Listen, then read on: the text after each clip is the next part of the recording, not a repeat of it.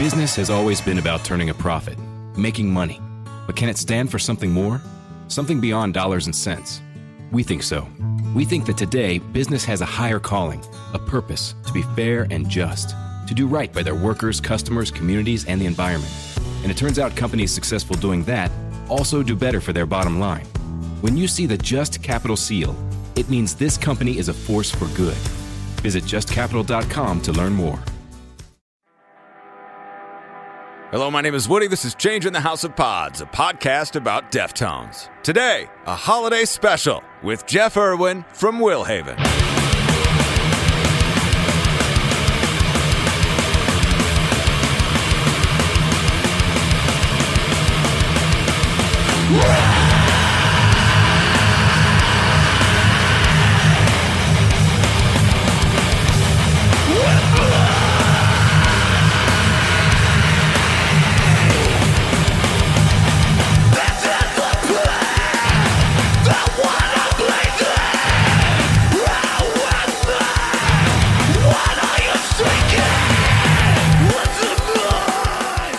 That's Wings of Mariposa, new music from Willhaven, who, if you're unfamiliar, go way back with Deftones.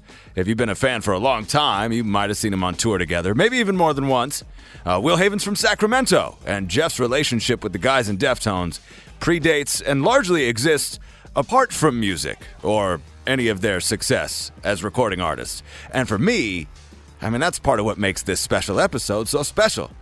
It's a pretty incredible gift to have somebody like Jeff share his experiences as a participant in the rise of my favorite band. That's pretty damn cool. But on top of that, Willhaven is awesome. I think I've said this plenty of times, but when people talk about the Deftones family tree and their peers in Sacramento, man, I've always had a soft spot for Willhaven. They're just so fucking heavy. And if you take a quick look at the guests I've had on this podcast, it's no secret I love hardcore. So, again, connecting with Jeff, having him participate in this project is extremely special. Another reason this episode is special, the main reason, the reason there's a new episode at all today, it's Dia de los Deftones. Man, I can't tell you how geeked I am for this. I'm literally flying my whole family, my wife, my kids, even my mother-in-law, to San Diego so we can do this thing on Saturday. The lineup is amazing. That new Cold God is great. Turnstile, maybe the hottest band in rock right now. Freddie Gibbs has the album of the year for me, so I'm going to get really lit when he hits the stage. I love Phantogram and Deftones. Man, am I ready to see Deftones. Okay, even though these are going to be cold takes by the end of the day tomorrow, I'm going to tell you what I'm looking for in the set list. I think it's going to be similar to the spring set list with a couple of surprises. Hopefully more new ohms, Spell of Math and Ceremony in particular. I feel like those need to be played. And I think a guest vocalist is on the table for some reason. Like my gut is telling me Sarah from Phantogram is going to join them for Cherry Waves, but honestly, it doesn't really matter. What matters is Deftones are playing Dia de los Deftones, and that is a beautiful thing. Finally, briefly, before we get going here, this is a one-off episode. To be clear, a holiday special in honor of Dia de los Deftones. Season 4 is still in the gestation period, but there are so many things I would love to talk about. Just last weekend alone, Around the Fur turned 25, Saturday Night Wrist turned 16, and Crosses dropped one of the best songs of the year with Vivian and announced the CD, Permanent Radiant, due in December. And Polyphia put out their new album, which Chino is a featured vocalist on. And that song slaps too. I really, honestly, marvel at the extremely high quality of music Chino makes. It's unreal because it's all so different, but so good. It's something Jeff actually talks about for a little bit here, too. He puts Chino in a class with guys like Mike Patton and Perry Farrell in this regard. And by the way, that puts those two guys in pretty good company. No, but I think it's a cool comparison. And I think you're going to enjoy Jeff articulate it. You're going to hear him tell some amazing tour stories. You'll hear about Deftones before they were signed, where they're at now. We'll even speculate a little bit about their future. And I think throughout all of it, you'll be able to glean some insights into who they are as men. And for me, it's those moments that make me feel good about being a Deftones fan.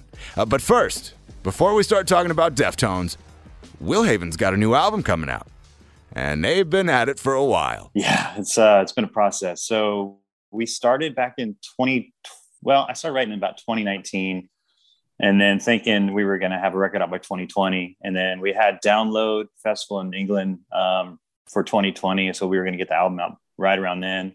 And then, of course, the world just went upside down. Yeah. So all of 2020, we just kind of recorded at the studio just slowly. And then just took our time with it, just picked it apart. And I think the songs have been rewritten like 5 times, and I've added stuff and taken stuff out. And, but it's been good. I've gone over with a very fine comb, and I'm very stoked on how it's come out and come together. So we're just finishing kind of the final mixes now. And then hopefully early next year, it'll come out. So 3 years in the making then? Really? Yeah. Well, I think, COVID just stopped everything, because we were going to, we did some touring in 2019 and we came home. So let's write a new record, get something out before Download 2020. So we were, writing a lot. And then 2020 came, and I think right up to like almost 3 weeks before Download was going to happen, that's when they finally canceled it. So we thought we were going all the way up until March, I think, but the record was still not done. And then they canceled the Download. And I'm like, okay, well, I don't think any show is going to happen for a long time. So let's just go back and rework the record, listen to it, take it apart, make sure that we're just completely happy with it. So, and we toured a little bit this year. We went back, we finally did Download this year. So we've kind of done like a couple shows here and there, but not many. We just kind of I've just been working on the record nonstop. But for me, I'm a perfectionist when it comes to stuff like that. And if I have the time to, so the last 3 years, I've just been like working on this record pretty much my whole free time. So, but it's been fun. I'm having a blast doing it. It's like my favorite thing is creating music. So I'm just having a good time doing it. Just to go back a little bit, how long has it been since the previous album? That came out in 2018. Yeah, I think it was 18 that Muerte came out. Wow. So yeah, it's been a while. That's I mean, obviously COVID, like you said, it put the brakes on everything, but for you guys to sort of have that energy, I guess, to follow up, because prior to that album in 2018, it was quite a while, right? 2011, I think it was. Yeah. So that momentum sort of it got put aside. Yeah, I mean, like it just takes us a long time to get stuff together, and Will Haven is not our job; it's not our main hobby, or it's our main hobby. So it's not something we need to have a deadline or anything. We just take our time with it, and it's just more fun thing. Like I didn't even think we were going to do a new record. I thought after 2019 we were going to maybe just call it a quits or take a long break. But when we came home, like we sat down, we're like, hey, we're having fun. Let's write a new record. So that's when the process kind of started. And then with COVID, everything just got shut down. So I was like, I'll just take our time with it, and then just make sure we make a really good record. So do you have a timeline now looking forward, or are you just playing it by ear? No, I think we have one single out already. Mm-hmm. We're going to put another single out, I think, in a couple weeks. And then another single right before the record drops, which would be probably early next year, February, March, I think, when the record will finally come out. So it's almost done. And I can't do anything more to it. I've pretty much done everything I possibly could to this record. So it's like, put it out now. It's like, it's not going to get any better. So, I mean, if you've rewritten several songs several times, sounds like it's probably time to drop it. That's cool though. That's really exciting. Especially for your band. Like this journey of your band is, I feel like it's a unique journey in that you have this established, like you have a long history, and then you kind of have gone away, and then you come back, and it's like people are still, I feel like, especially Deftones fans who are like, yeah, fuck yeah, Will Haven. Like I feel like there's a conversation among us. They're like, we're stoked on it. It's cool that we're ready, and you have this audience that's like anticipating your return. You know what I mean? Yeah. And I'm so blessed to have that, because, I think when bands go away, people just forget about them, and I mean, there's still a lot of fans that we have that don't even know they have a new record out. It's kind of hard for us to get the word out sometimes, but yeah, when we go play England, or we kind of show up anywhere. We played New York a couple of years ago. We hadn't been there since like 20 years, and it was almost packed, so it is crazy how we can just go away and then come back and people are still there. And it's like, it kind of blows my mind, but you know, it's more of like, a lot of it has the connection with Deftones because a lot of these people that we, you know, most of our core of our fan base saw us when we toured with Deftones. Yeah. And that was kind of a lot of the time people had seen the Deftones for the first time. It's the first time I saw us as well. So there's this connection of like, oh yeah, I saw these guys together for the first time. And so they kind of have this, you know, kinship with us where like we kind of have just this thing with them that they just resonate with. And so we've been lucky to have that for sure. I totally connect with what you're talking about there. That's real. That's super cool. So let's go back a little bit then. Let's go all the way back. I'm excited to ask you the question that I ask pretty much everybody. When do you first remember hearing about Deftones or finding out about Deftones? It's funny because I didn't meet those guys through so much music. So yeah, it's a weird family tree. It's all splintered out. But I graduated high school, and right when I graduated high school, I started taking some summer classes at City College. And there was a girl in my class, and we were talking music. And I played drums forever. I got my first drum set at 12. So we were just talking music, and I said I'd play drums. And she's like, "Oh, let me introduce you to my friend Malcolm. He's in a band." And Malcolm is the original bass player for Far. So I ended up hanging out with Malcolm, and he invited me to a Far in one of his practices, which was Far practice. And there I met Sean Lopez and became really good friends with Sean Lopez. And so I was that was my first local band that I even actually knew, because I grew up in South Sacramento. So I didn't really know the local scene at all. You know, we were kind of out of the zip code for that a little bit. So Far was like the first local band. I'm like, oh, this is cool. It's like guys are in a band.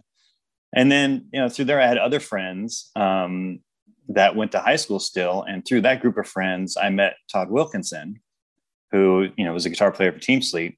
And him and Chino were best friends at that time.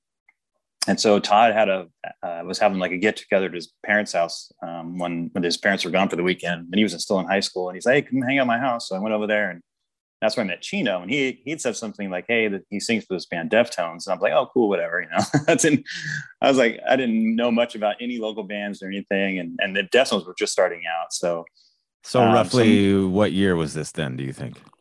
I met it was late 91, 92 is when I started hanging out with all these guys, and then so me, Todd, and Chino, like we were just skateboarding like every day. Like we would just go skate and hang out, and then Chino had just moved in with Chi at an apartment at the college here in town. And so I'd go pick up Chino, and that's where I met Chi because they were roommates. And Stefan worked at a Mexican restaurant that me and Sean would go to all the time. And I think Steph was the manager there or something. So that's how I met Stefan. It was kind of through Sean, because we go, "Hey, that's my boy Steph, and he plays guitar in Deftones." I was like, "Oh yeah, I never heard that name or whatever." And Abe worked there too with Stefan.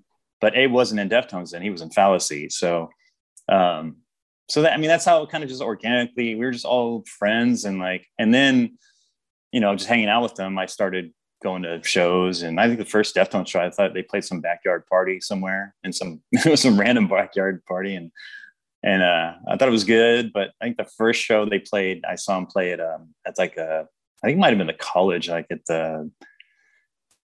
at lunchtime or something they played. And which college?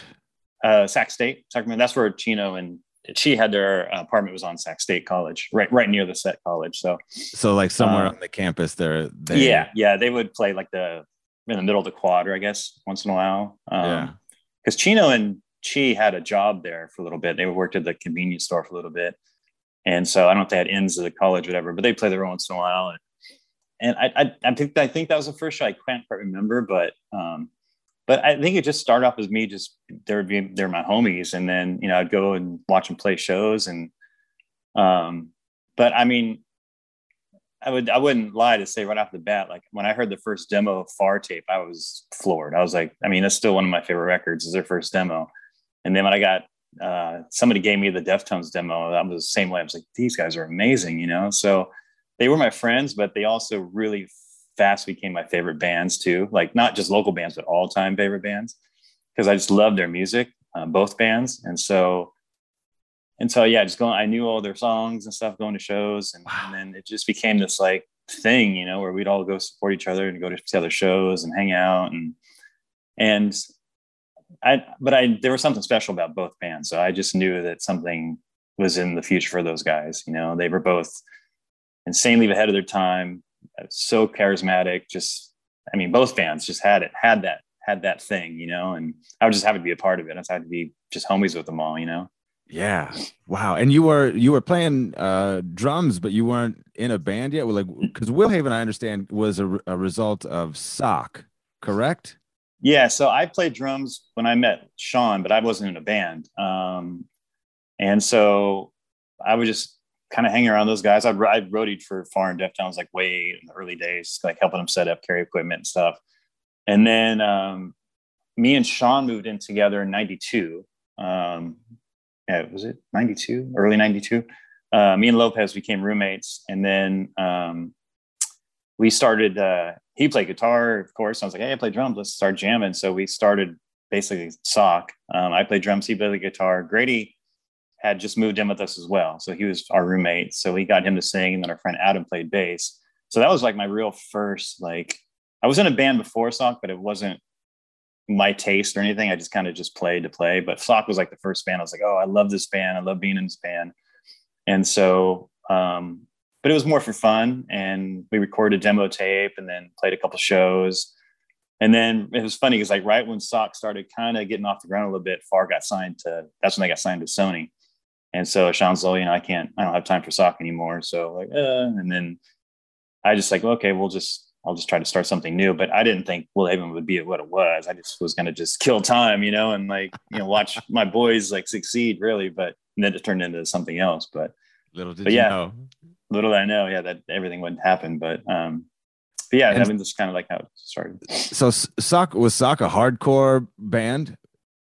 Yeah. So when I met Sean, he kind of introduced me to like all that hardcore straight edge scene. Like I didn't know anything really about it. And then Sean pretty much changed my life. Like Sean's like a big part of my life where my life just went the other way, you know? And so we were all in like Earth Crisis and Gorilla Biscuits and Snapcase and Bloodlet and all these bands and Sepultura. And so when we started Sock, we kind of wanted to have that vein of like hard metal, but kind of hardcore roots, you know, and Sean we were really into like riffs at the time and heavy riffs. And it's funny because like even before Sock, Deftones had a practice spot in Sacramento, and me and Sean would go over there and Stefan would set up his rig, and Sean and Stefan would play riffs and I'd play drums. And we called it Flower. It was just kind of a funny little thing we made up, but it was just a battle to see who come up with the best riff, and I would just play drums to it. And so that's how kind of Sock kind of spun off that a little bit. And then we formed Sock. But yeah, it was like metal, hardcore, Sepultura roots, but super heavy. But yeah, it was fun. I mean, Sean is an amazing, you know, everybody knows him from Crosses and stuff and Far, but like that boy can write some riffs. So he's awesome writing riffs. So yeah. Dude, that's insane. A couple of things that you said have just like completely blown my mind. First of all, like being there behind the kit while those two guys are ripping it is pretty insane. And just thinking about like how that's like a lot of dudes' wet dreams. You know what I mean? Like there's a lot of fanboys out there that are going like, oh fuck, dude, that's wild. Like here's another funny part of that story is that somehow the practice spot that they practiced at Deftones at that time was owned by the drummer of Dokken, Wild Mick.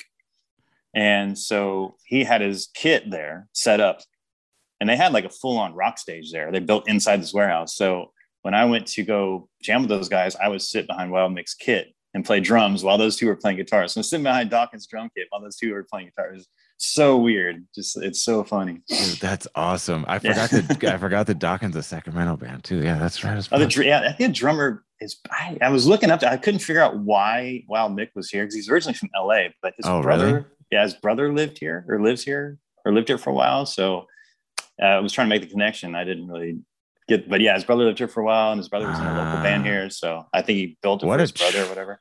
Yeah. It was so weird. The other thing that you said though that is super wild is that you used to what did you say? You used to tech for the guys back in the early days when they were touring in 91, 92, when they were playing shows? Yeah. What were they like? Tell me, like, describe Deftones playing shows in 91, 92 like that. I mean, was it dudes in a van? Was it that kind of scale, or like, can you paint that picture for me a little bit? So the funny thing is that the only two people in the band that had a car was Chi and John Taylor at the time. John was playing drums. And so, but those cars weren't big enough to fit any equipment. And back then I had a Volkswagen bus. So they would just throw all my equipment in my bus, and then I'd just drive it to the Cow Club or whatever. Actually, they played a show at Stone in San Francisco, and I had to drive my bus to San Francisco. I didn't think it was going to make it with all their gear in it.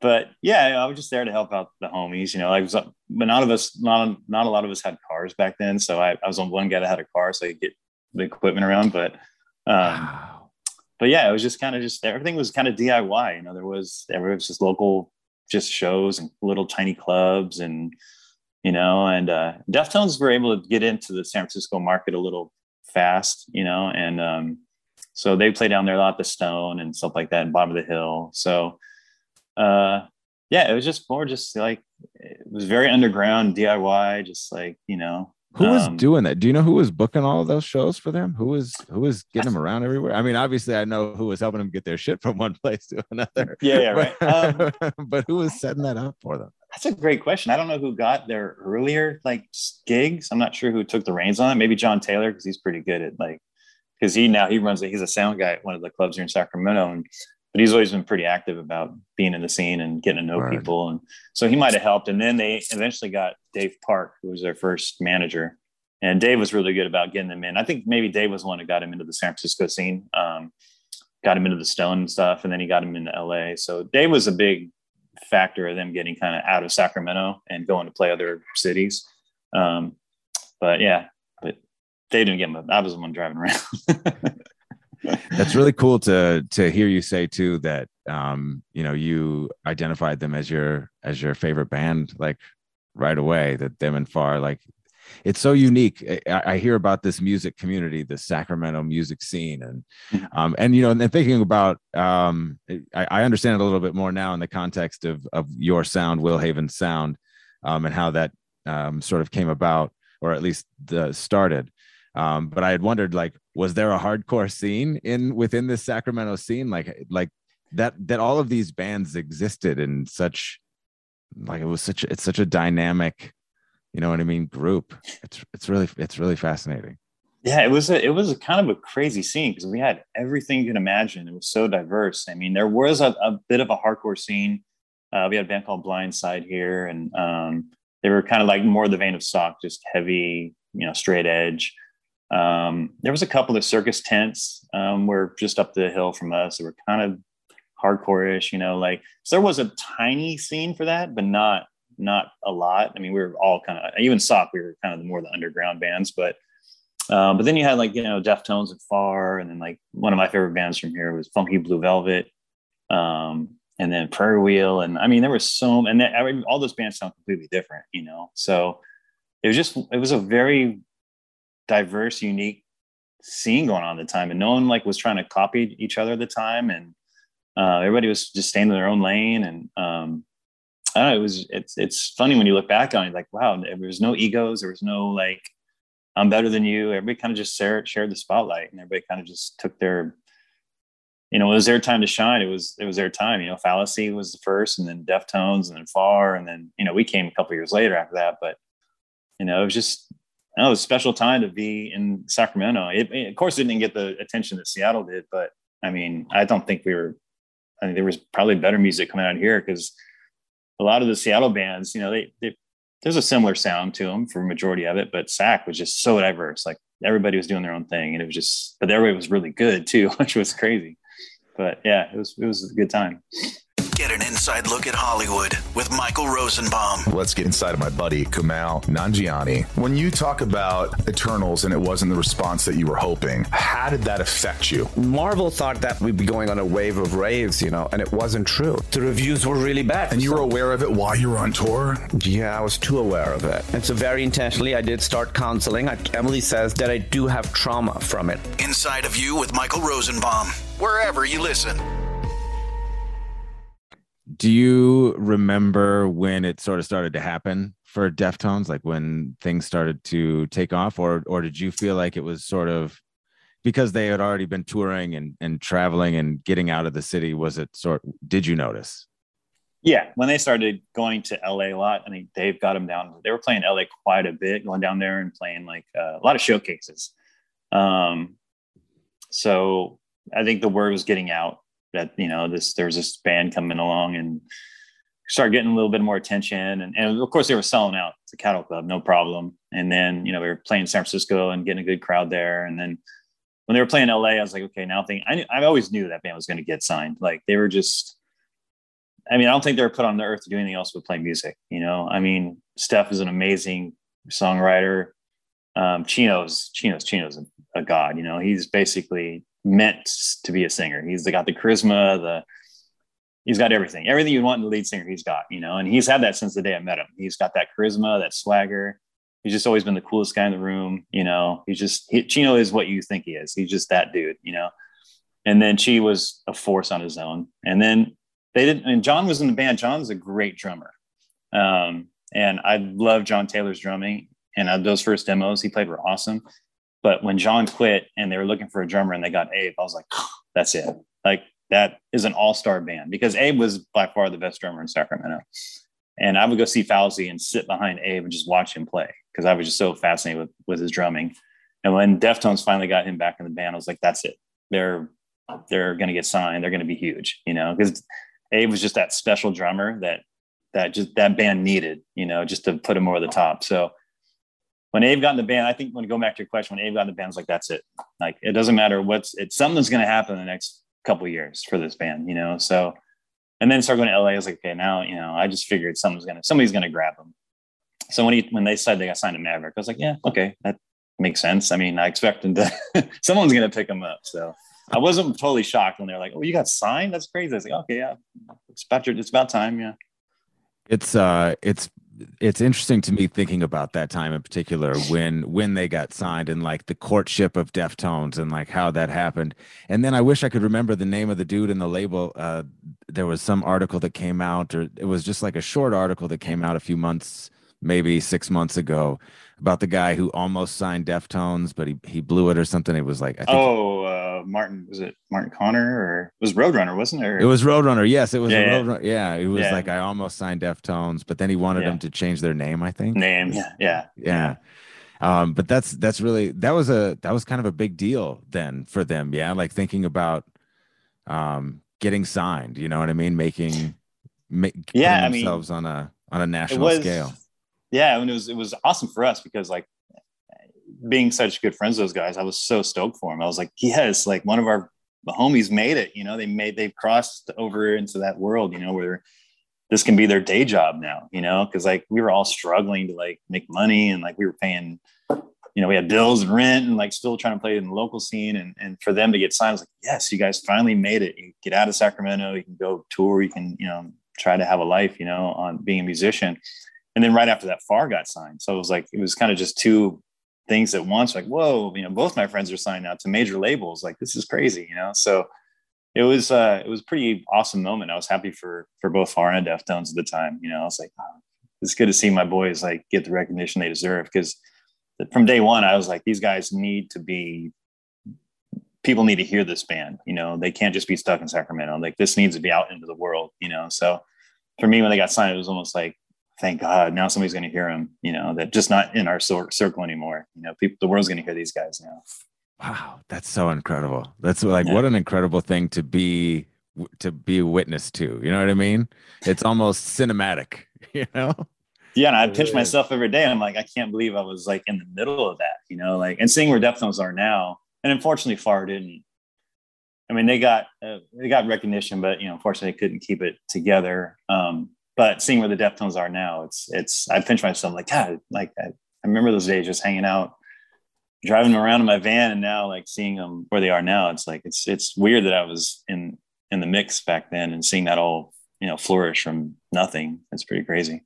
Was there anything ever that I mean, obviously you identified and you were able to like see the the skill that they had, and you were excited about the music, but to see where they are now and to think about their ability to persevere and to sustain, is what do you think, what qualities about those guys have made that possible, have made their 30 year collaboration, like what makes it so strong? Why do you think that they've been able to pull it off?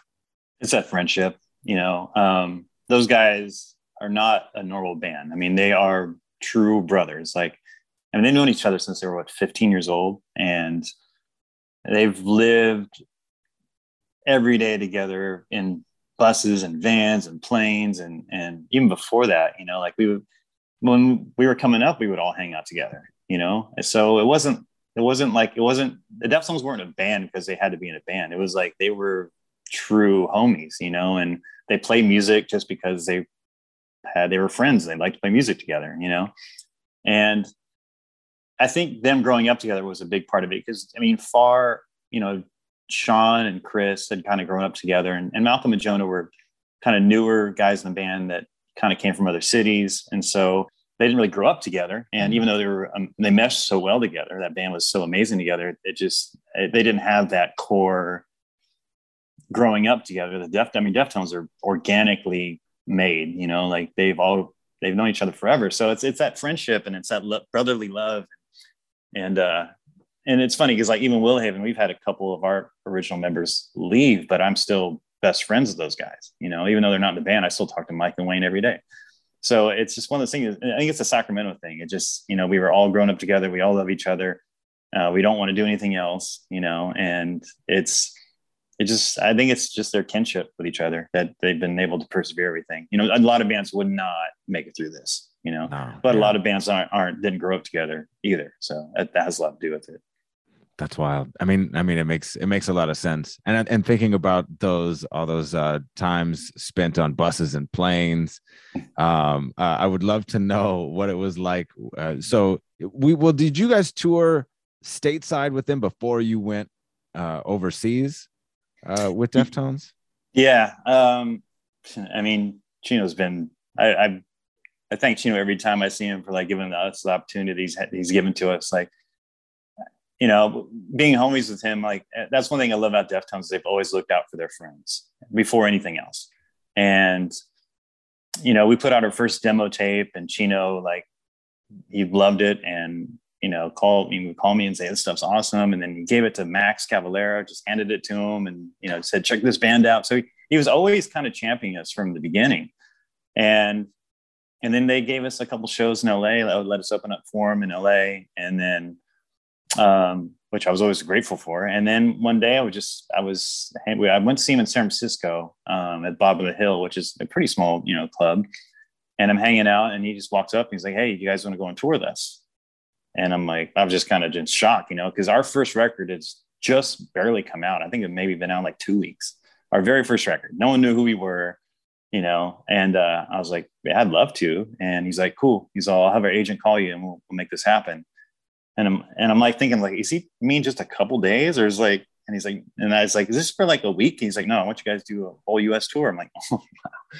So I was like, oh, okay, whatever. It's not going to happen. And then sure enough, their agent called us the next day and said, hey, Chino wants to take you guys on tour. So we ended up going out on tour. But the cool thing was that first tour was that we opened up, and then Far supported, and then Deftones headlined. So it was like the Sacramento traveling circus, but that was all Chino. Chino handpicked us and Far to go on tour with them. And I mean, no one knew who Willhaven was. So for him to put his neck out for us is like, that's a pretty bold move, and Around the Fur had just come out. Like I think El Diablo and Around the Fur came out right around the same time. And Far, a bit of a name, but of course they weren't a huge support act at the time, but but it just made a great package. You know, we were all best friends. We were all having fun, and all three bands were just young and hungry and going up there and just ripping it every night. And it was, to me, it was probably the best time of my life, you know, being on that tour. And sometimes even Abe's like, you know, that was his favorite tour too. It was like, you know, it was so fun and crazy. And then, yeah, halfway through that tour, it was going so good. Chino and Abe pulled me in their hotel room, like, hey, we're going to Europe after this. Do you guys want to go with us? I'm like, yeah, sign me up. So, but that tour was really good because it was only us and Deftones. So we were the main support. We were the opener and main support for Deftones. So it was just the two of us. So when crowds came, they just saw us and then Deftones. There was no opening acts. There was no like waiting around for hours to see Deftones. So like that basically gave us a stage to just become who we were, you know, like that kind of gave us a platform to build this huge fan base. And so, you know, we were just in the right place at the right time, you know, but that was all Chino and the rest of the guys, Stefan and Abe, sticking their neck out, you know, telling their agent, like, we're taking this band out no matter what, you know. And I'm sure they got a lot of pushback because Around the Fur was still starting to get a little bit of a name, and, you know, they could have taken out a little bigger band with a bigger draw, you know, and help them get a little bit of more publicity, but they just took out us, you know, and some little band from Sacramento, and it worked out. But I can't thank those guys enough for sticking their neck out for us, you know. And we built a career just off that, you know, that time with them. You know? Yeah. What do you think it is about those dudes that, because that's noticeable from a fan's perspective, in watching any of their careers and how they continue to collaborate and make music and tour with bands from SAC, with artists from SAC, with musicians from SAC. What is that? I just think it goes back to the homie thing, you know, like, yeah, we were a pretty tight knit group of friends, you know. And it's one of those things, like when you go on tour, especially when you go on tour, you want to take your friends, you know, it's, yeah. I mean, there's a lot of times you go out with bands and they're just like the opening band, just kind of just not really, you don't connect with, and, you know, some might have egos and, Word. You know, or they're just taking advantage of the situation. Where we're just there to have a good time and play music. And we know who got us on that tour. You know, we know Chino stuck their neck out for us, or Abe, or, you know, Steph, or whoever. So we're very appreciative of that. And we try not to step on their toes. We give them their space. You know, we know what not to do and what to do, and how to push their buttons and not how to push their buttons. So it just makes them, it feels more home, you know, when you're on the road with your friends, and when you collaborate with your friends, it's that way. So, and luckily we have such a great, you know, farm of amazing musicians in Sacramento. It's like, you don't have to go far to like find some, I mean, like Lance was my roommate for like 10 years, and, you know, and he's a great musician. He's our homie. So it's like, of course they're going to take their homie with them, you know. And but we have so many great musicians in this town that we're all friends with, that we can make it happen. I mean, Willhaven took out Lance for one tour with us, you know, and we've taken other friends that here in Sacramento that have been our touring, you know, musicians or whatever. So we just have a great, you know, like I said, farm of people we can pick from in this town that we can depend on, but are still our homies, you know. So something that a couple of things that you've said have made me wonder. Obviously, you go out on the road with all of your friends, you're going to have a good time. I'm sure you remember. I don't usually ask for like, give me the wild story, but come on, give me a wild story. Give me a wild tour story from back in the day. It's an all SAC lineup. There's got to be some wild stuff that happened. It's funny because the US and the European tour we did, we started in October of 97, and then that tour finished in March of 98. So we were on the road for a long time. And which is funny, when I look back, it wasn't even the bands that were the crazy ones. It was the roadies. The roadies, the Deftones roadies were out of control. Like, they were the ones that got the parties going. They were there to have a good time. And like, I have more stories with roadies than I do with any of the band members. And you can name names if you want. Nobody's going to know. Yeah. Well, I mean, it's funny because like, they were all like, it was, at the time it was Bobby Twitchell, who was actually Korn's roadie for a long time. He was Abe's drum tech. Unfortunately, Bobby passed away, and couple years ago, and it sucks. But Bobby was awesome, so much fun. And then Ming was Chi's brother. He was Chi's bass tech on that tour, and I've known Ming forever, and it was fun having him with us. And it was mostly those two guys that the trouble started. But yeah, like that's about how it was though, because I mean we've known Bobby for a long time, and of course we all knew Ming very well. So and it was just even all the roadies we were all friends with. So I think everybody was just like, because we were so close and everybody was such good friends, like anything kind of went, and it was like no one's gonna fire me. I'm Chi's brother. It's like it was one of those things where I think no one was scared of getting fired or getting in trouble, and it just got crazy. So, I mean, there was one night in particular, and I think we actually spent Thanksgiving in Boston, and we had a day off, and we decided like, hey, let's go have a family dinner. So we ended up getting into this restaurant, and it was us and Deftones and all the roadies, and we ate, and then the drinks started coming, and we were taking shots, and then we had this thing where we would take a shot and just throw the glass in the restaurant and broke all the glasses, and then we went to the hotel. And Chino and Abe had these these gas powered scooters, and they got on the scooter and they were like driving around in the hotel lobby, or not the lobby, but the hallways, just driving these like gas powered scooters all down the hallways. And this must have been like 2 a.m. So everybody's like peeking out going, what the hell's going on? Is here going down the hallway, and they're just wasted. And then, they came and knocked on my door, and it was Stefan and Ming and Grady, and they were all just drunk, and they're knocking on my door trying to get in. I wouldn't let them in. So I heard that they went down to their Deftones tour manager, who was Jim Crocchio at the time, and they knocked on Jim's door, and Jim let him in. And Jim was like, okay, I'm going to go to bed. You guys just like just hang out if you need to, but I'm going to bed. Don't bother me. So they got crazy in Jim's room, and then had this bright idea to throw the TV out of the window. So Ming grabs the TV out of the chest and throws it out the window, and it actually lands on the balcony of the hotel, and it just crashes. And then they're laughing, and then they come back to my room and they knock on the door, and Steph comes in. He's just laughing his ass off. I'm like, what's going on? He's like, oh my God, look out your window. And I look out, and there's a busted TV on the sidewalk. I'm like, you guys do that? And he's like, yeah. I was like, oh man. And then of course, like the next day, like the hotel was all pissed off, and it was just crazy. That was like just stuff like that. It was typical rock and roll 20-year-old idiots just doing stuff, There really is something about throwing a TV out a window that it's like a rite of passage. It's like a passage.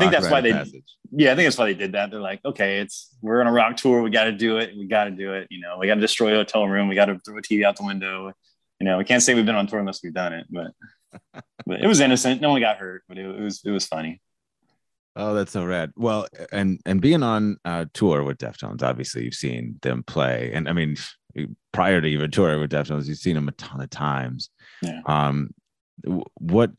Tell me about a show or a performance that you recall, or any memorable experience that you've had while seeing Deftones. I love hearing about people's live experience or experiencing Deftones live. I mean, it's kind of, it's one of those, they're one of those bands that I think I've thought about this. I think I've seen Deftones more than any other band live in my life. Hands down. I've seen them more than any other band.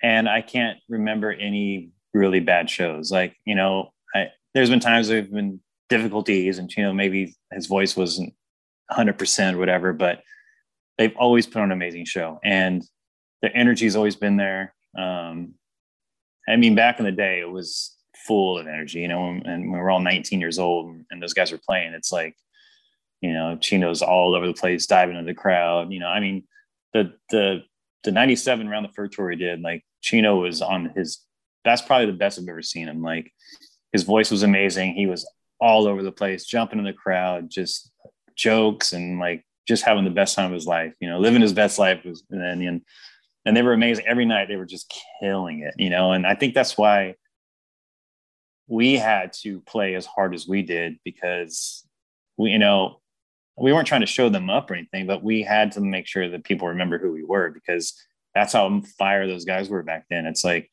if we don't give our all, people are not going to remember who opened up for them.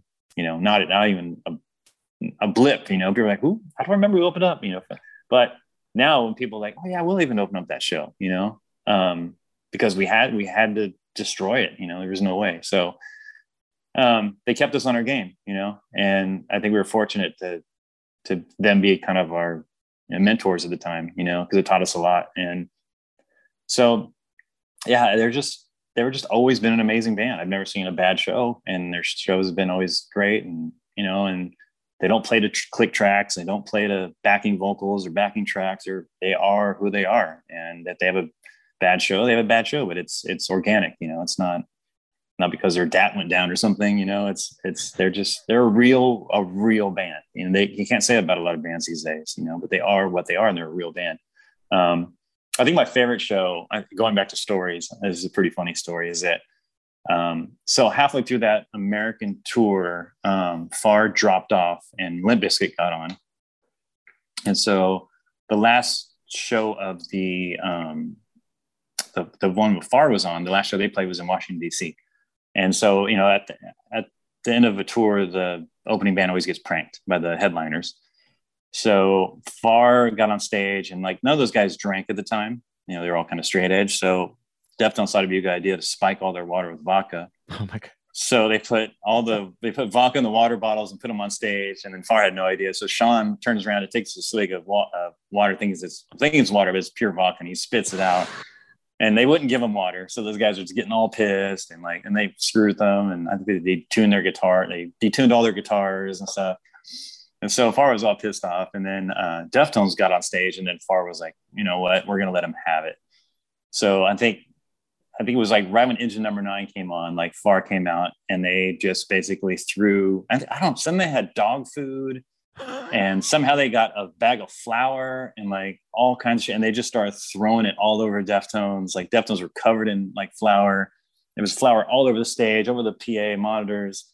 And then Abe was playing Engine Number 9, and then Chris Robine, drum for Far, came up and tackled Abe. Abe fell off the drum set in the middle of the song. So they're wrestling on the ground while the Deftones are still trying to play Engine Number 9. And then Chino looks over and like sees Abe and Chris wrestling, and he looks at me. He's like, "Go play drums." So I get up there and I finish Engine Number 9 on drums, and I'm like trying to remember the song, and it was so fun. And then it was just chaos. And then like Chino fell, and like it was crazy. So it was like, that's one of the shows I'm like, I totally vividly remember everything that happened, because I was just dying laughing the whole time. And then plus I got to play drums for Deftones, which was cool. But hell yeah, that's super cool. Oh my God. Is that on the internet? Does that video exist? No, unfortunately, like that tour, like the only video, like there was the big video cameras back then. So, and no one brought those to shows, you know, and we didn't have phones back then. So a lot of that footage you can't, I've seen a couple shows from that tour online, but it's ones that were like professionally done at the club.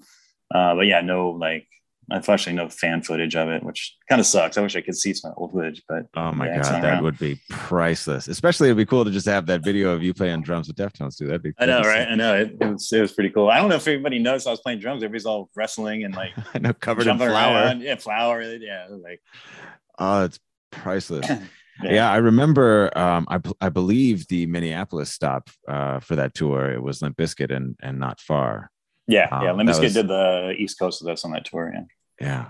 We played first Ave on that tour. Yeah. You played the main room first Ave. Was that how cool is that? Right? That's so rad. Yeah, that's so great. It was funny too, because like we have a picture. That's a picture of it. Is that so first Ave, we had a park across the street at the basketball arena, and so the Deftones bus was there, and then we had this crappy like 1973 motorhome on that tour that we drove around in.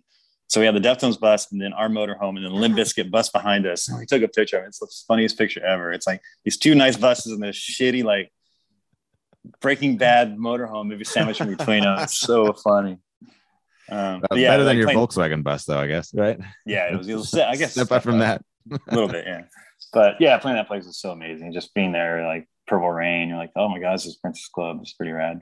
Yeah, that's super cool. Wow. Yeah. That's awesome. So every week, Michael Rosenbaum is getting deep with someone new on the Inside of You podcast. Let's get inside of Shelley Hennick. So Obliterated's on Netflix. Mm-hmm. I had the best time. That's it was great. Challenging, but it was like the showrunners. That doesn't always happen. Everybody's trying to make a show and you're not. This was a dream. It's no fun. Genuinely. That's and if it beautiful. wasn't, I would just keep my mouth shut and talk about something else. Like, it was. Hey, it was fine. Because I've done that. I've asked people and they're like, Yeah. Inside of You with Michael Rosenbaum, wherever you listen. So, after that tour, let's see, Willhaven, you guys sort of disbanded around what, 03-ish? Or no, you put out an album in 03, didn't you?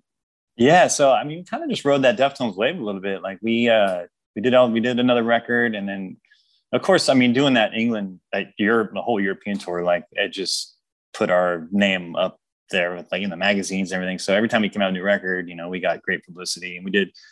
And I mean, Stefan hooked me up with Christian from Fear Factory. So Fear Factory took us out on tour with them across Europe, and that helped, as well. Totally. So we got some really good. And then we toured with Slipknot. That same year we did Fear Factory in the US. So we did some really good, I mean, all because of the Deftones tour, really. But I mean, another funny story is that on that US tour we did with Deftones, and around the Fur tour, we played in Omaha, Nebraska. And Grady actually got sick. He had the flu. So he only did 3 songs on that show. And then he had to go to the hospital, but Chino came up and sang the rest of the set with us. So Chino sang for us for like half our set in Omaha. No and way. Yeah. And so and then years later, kind of been like 3 years or 2 years later, I get a call from Gloria Cavalera, was our manager at the time. And she called me. She's like, "Hey, Slipknot just called me, wants to take you guys on tour." I'm like, "How do they even know who Willhaven is?" Like, she's like, "No, I don't know. They just got to show up in St. Louis." So we show up to St. Louis. We're driving to St. Louis. I'm like, I don't know how Slipknot guys even know who we are. Like, I have no idea how we got this tour, because it was the first Slipknot record. They just started getting a bit of a buzz, and they asked us out. I'm like, why are they asking us out? So we get to the first show in St. Louis, and of course, I don't know who any of those guys look like, because they were all had their masks on and all their press photos. So I had no idea who was who. And I'm standing there, and this guy walks up to me, and he's like, "How are you in Willhaven?" I'm like, "Yeah." And he's like, "Oh, cool. I'm Clown. I'm Sean." And I'm like, "Oh, nice. Great to meet you. Thanks for having us." And I was like, "How did we get this tour?" And he's like, "Well, I saw you guys on the Deftones tour in '97 when Grady sang, and then Chino came up and sang with you guys." And he's like, "I just became a fan ever since." And so me and Joey said, if we get a tour, we'd like to take Willhaven out. So that's how you guys are here. I'm like, that's so crazy. Just from that one show, bro, we ended up getting on a Slipknot tour. And Slipknot wasn't even, I mean, they were a band then, but they were just starting out. So for them to become who they were and then take us out on tour with them was like, that's another like Deftones connection that just blows my mind, Wow. So it's just little wild. Yeah, it's little universe things like that from the Deftones world, like we were able to capitalize on. And so, yeah, going back to your question, we did a couple records. And then after our third record, we basically kind of disbanded for a little while. Grady went off and went to college and stuff. And we were kind of burnt out, because it takes a lot for us to do stuff because it's not our job. So we got to take time off work and get a capital going to go on tour. And it's a lot of work. So we said, let's just take a break for a while. So, that's an almost a decade-long run based off of sort of almost a whim, the way you describe it. Like it's almost, but you also said something too that was that I wanted to ask you about their mentorship. Mm-hmm. So you probably had quite like some conversations about performance, about just music, about playing music with these guys. Is that fair to assume? You know what? We never really talked about that stuff. I just witnessed. I mean, growing up with those guys, I just witnessed it. Because when I met these guys, they weren't who they are now. They were still a garage band and still trying to find out what they wanted to sound like. And then I think when I met them, they just put out that Mike Linus cassette tape. Bro, that's so wild. That's so crazy. Yes. So they were still trying to learn their craft and like find out what they wanted to sound like. So me observing like how they were growing as a band, how Chino was growing as a singer, how Stefan's songwriting was evolving. And then when they added Frank, that was a whole nother, thing that they added in. And So I just saw him grow from day one, but I learned a lot of like what it took to be in a band and keep your friendship going, and, you know, look out for each other and experiment and just keep plugging away, you know, because Chino didn't really have he didn't have a job. He didn't have a car. He didn't have a lot going, but music was his life, you know? And well, I mean, Steph too. It's like those guys basically just said, I'm going full on with this music thing, and it's going to happen, you know? And so their dedication to it and their focus on it and how they wanted to get better, it was just always like inspiring to me, you know? And so it was one of those things where I didn't need to talk. I just knew, you know, I observed everything, you know, and plus the Far Guys. I mean, the Far Guys were very well organized, knew exactly what they were doing, you know, what goals they wanted, you know. And so Deftones were kind of loosey goosey about things. They were just having fun, but Far was more organized. So I got the best of both worlds. Like I could see a band that was just having fun with their friends, and then I saw a band that was more business like. So I got the best of both worlds. And yeah, there was never talk about it, but just, I mean, I got to jam with those guys all the time. Like I've jammed with Chino a million times, Stefan a million times, with Abe a million times. So just being able to like play music with them and like understanding how they do it was also a big school, you know, because they've always been amazing musicians. So just being able to jam with them is just kind of, you just kind of pick up on things, you know. I'll never be as cool as those guys, but but you know, few will to be a part of it. Yeah. No, but that's really cool. And that's interesting too, that understanding that conversation came through music, you know what I mean? The mentorship and being able to witness it firsthand, that's pretty lucky, but also having the wherewithal and the understanding to like, all right, I'm going to learn some shit from what I'm watching, and not just do your own thing or do the rock star thing. I think, well, I'm going to start my band. It'd be my, you know what I mean? Like those are all, to me, there's more than just the magic of the thing that happens. You know what I mean? That's a big thing when the men get together and they make the sounds. Like that's obviously vastly, hugely important, but there's a lot of stuff in the universe going around them. You know what I mean?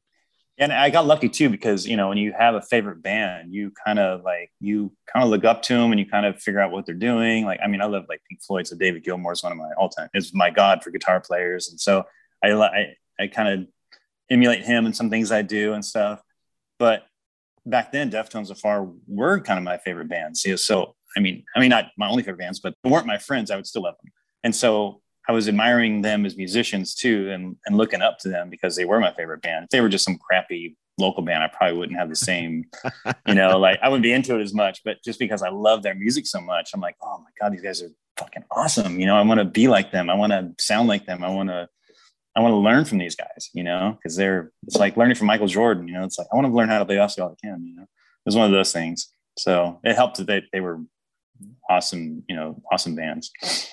That's so cool, man. That's wild to think about. That's really interesting too, to think about that. You identified them as being, again, like just so like your favorite out the gate. That's pretty wild. Do you have a favorite Deftones album? I like them for different reasons. I mean, I love, it's funny because like when Abe says we're going to go write a new record, I get super excited because I have no idea what it's going to sound like. You know, I've known those guys for over 30 years. I have no idea what they're going to put out.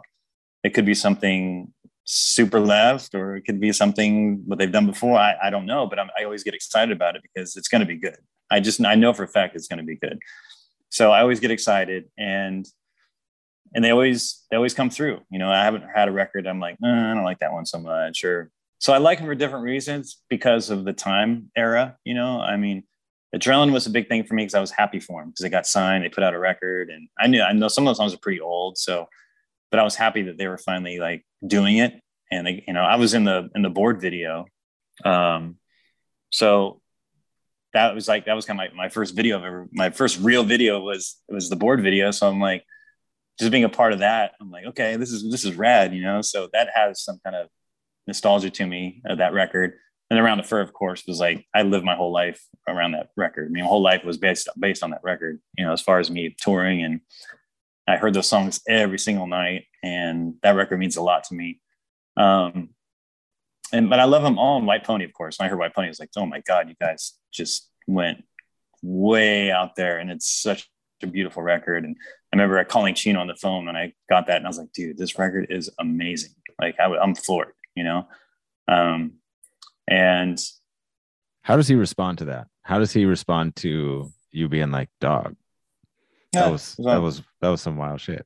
No, he's like, cool, thanks, bro. No, he's appreciative of it, you know. But I'm sure he gets it from everybody, you know. Like, word. He's very humble person, you know. And you know, he's very kind-hearted, and he does appreciate what you say. He might not get the same reaction you would think he would, but he takes it into heart, and he understands what you're saying, you know, and he's a very kind-hearted guy. And so yeah, he appreciates it for sure. And I would have only done that on a couple of records, you know, like that was one of them. I'm just blown away. And then Ohms, I think for me as a fan, I love Ohms. Like, it's just something very special about that record where it's them, but it's very spacey. It's on another level, you know? And I mean, of course, that came out during COVID. So like when I hear that record, I think of being locked up in my house, which I was, but that record gave me an escape, you know? And I'm happy that it came out when it did, because just as they intended, you know, they wanted people to listen and kind of get away from what was going on in the world. And it did. I sat in my house and I listened to it like 4 times in a row, just thinking, wow, this record is amazing. And from front to back, it's beautiful. And so, I mean, I emailed Chino or messaged him or something, hey man, your vocals and this record is absolutely amazing, you know? And, but yeah, I really love that record. And I mean, Sergio's bass playing on that record, I mean, it's crazy. Like, it's so good. So, but I think everybody just killed it on that record, you know, from Steph to Chino to Abe to Serge, you know, even Frank had a big part of that record too. So as a collaborative, that record is definitely, I think, up there right now in my Deftones top. I sometimes get work because I heap praise on it. Like I love Ohms.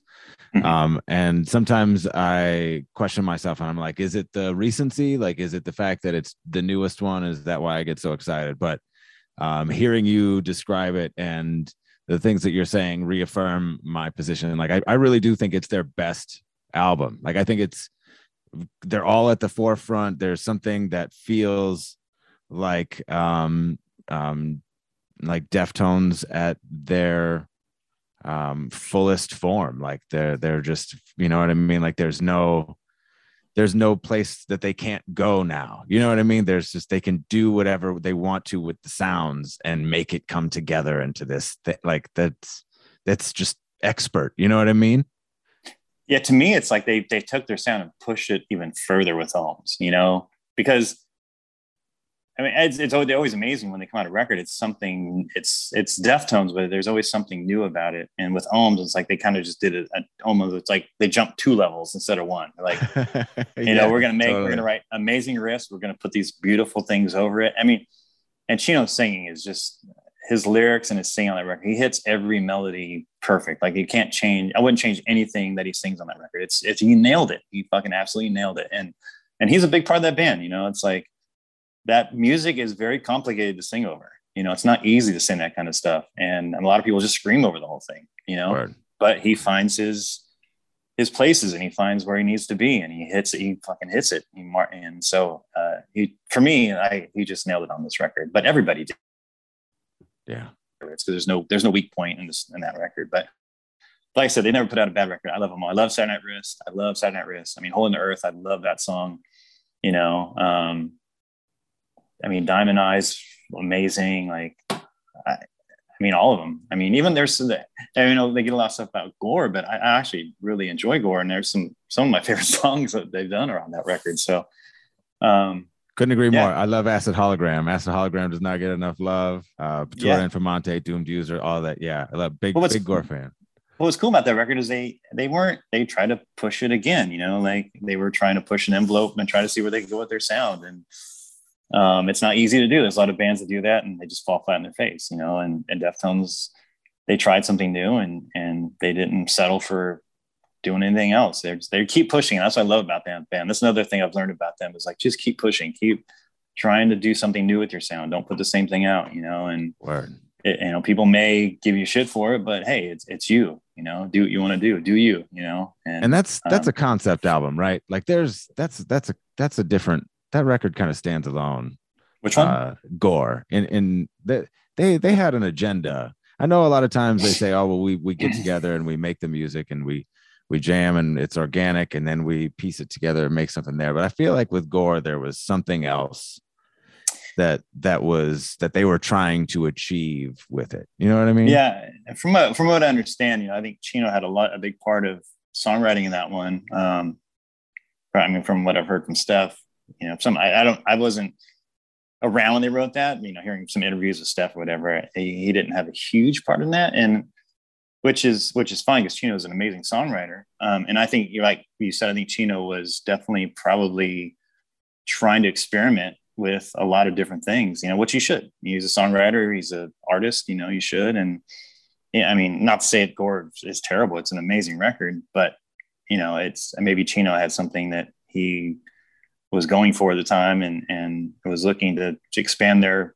sound, you know, and he, I mean, look at the stuff Chino's done with Team Sleep and Crosses. I mean, both those bands, especially Crosses. I mean, that band is so amazing. So he's got a lot under his belt now. He's got a lot of experience and a lot of music and a lot of things that he could put into Deftones, you know, to make that band even better, you know? So it's just one of those times where he's probably like, you know what, I'm going to try this and I like it. And I mean, and his guitar playing is really good on that record too. He's done some really cool stuff on that record, guitar wise. That really cool. And with some of the melodies that he's done. So yeah, it's all part of growing, you know, and that guy, he's a busy guy. He does a lot of stuff but he incorporates all of it into what he does. And I put him up there with Mike Patton, you know, like he's one of those dudes that can do anything and make it sound fucking amazing, you know?